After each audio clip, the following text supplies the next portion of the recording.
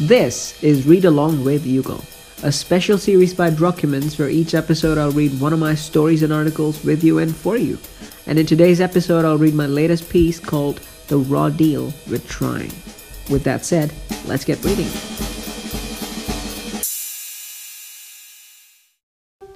It starts with a choice. You have the itch, the unsettling itch of potential, and you choose to scratch it to get rid of it. You have an idea, a crazy idea, and you choose to chase it to no longer be eluded by it. You choose to give it a chance, one reasonable chance. It feels like a calling, very much like a universal conspiracy.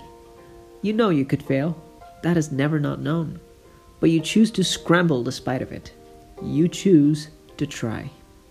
The world, however, doesn't see reason in your choice. Where you see dreams, it sees delusion. Where you see courage, it sees craziness.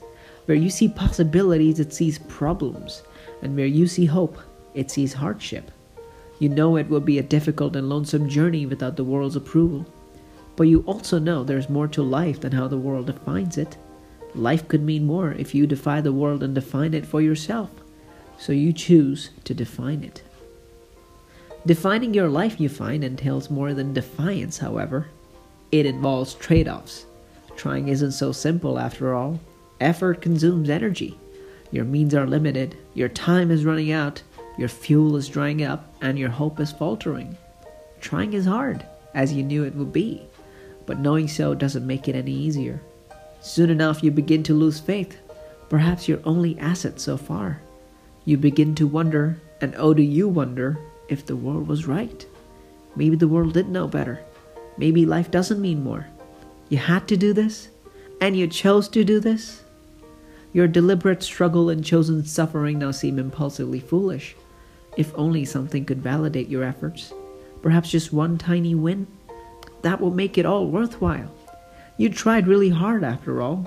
Hard work should count, right? You pray for that win. If only you could get it. And lo, the gods of trying provide. You get that win. It feels like a hard-earned victory. You beat the odds and proved the world wrong. You defied and won. Sure, it was terribly hard to get there, but tasting success makes you forget things, at least temporarily. Now you know what you can do, what you can achieve. Now you know you are capable of success, and so you choose to seek more of it. Success, however, is a fleeting feeling. You learn that soon enough. As hard as it was to achieve in the first place, you realize it's harder to sustain. It's harder to replicate. What got you so far only takes you so far. To get more, you need to do more. And to do more, you need to try more. Success, you find, spawns the desire for more success, and trying spawns the requirement of more trying. Vicious or virtuous, that is the cycle. It itches and it itches again. You scratch and you scratch it again. So what do you do now? Continue to scratch or give up? Or try something else?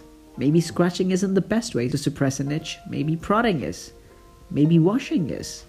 Or maybe nothing is. What choice do you make? This right here is the raw deal with trying. The uncertainty, the indecision, the urgency, that's the essence of it. At the heart of it, trying is all about choosing.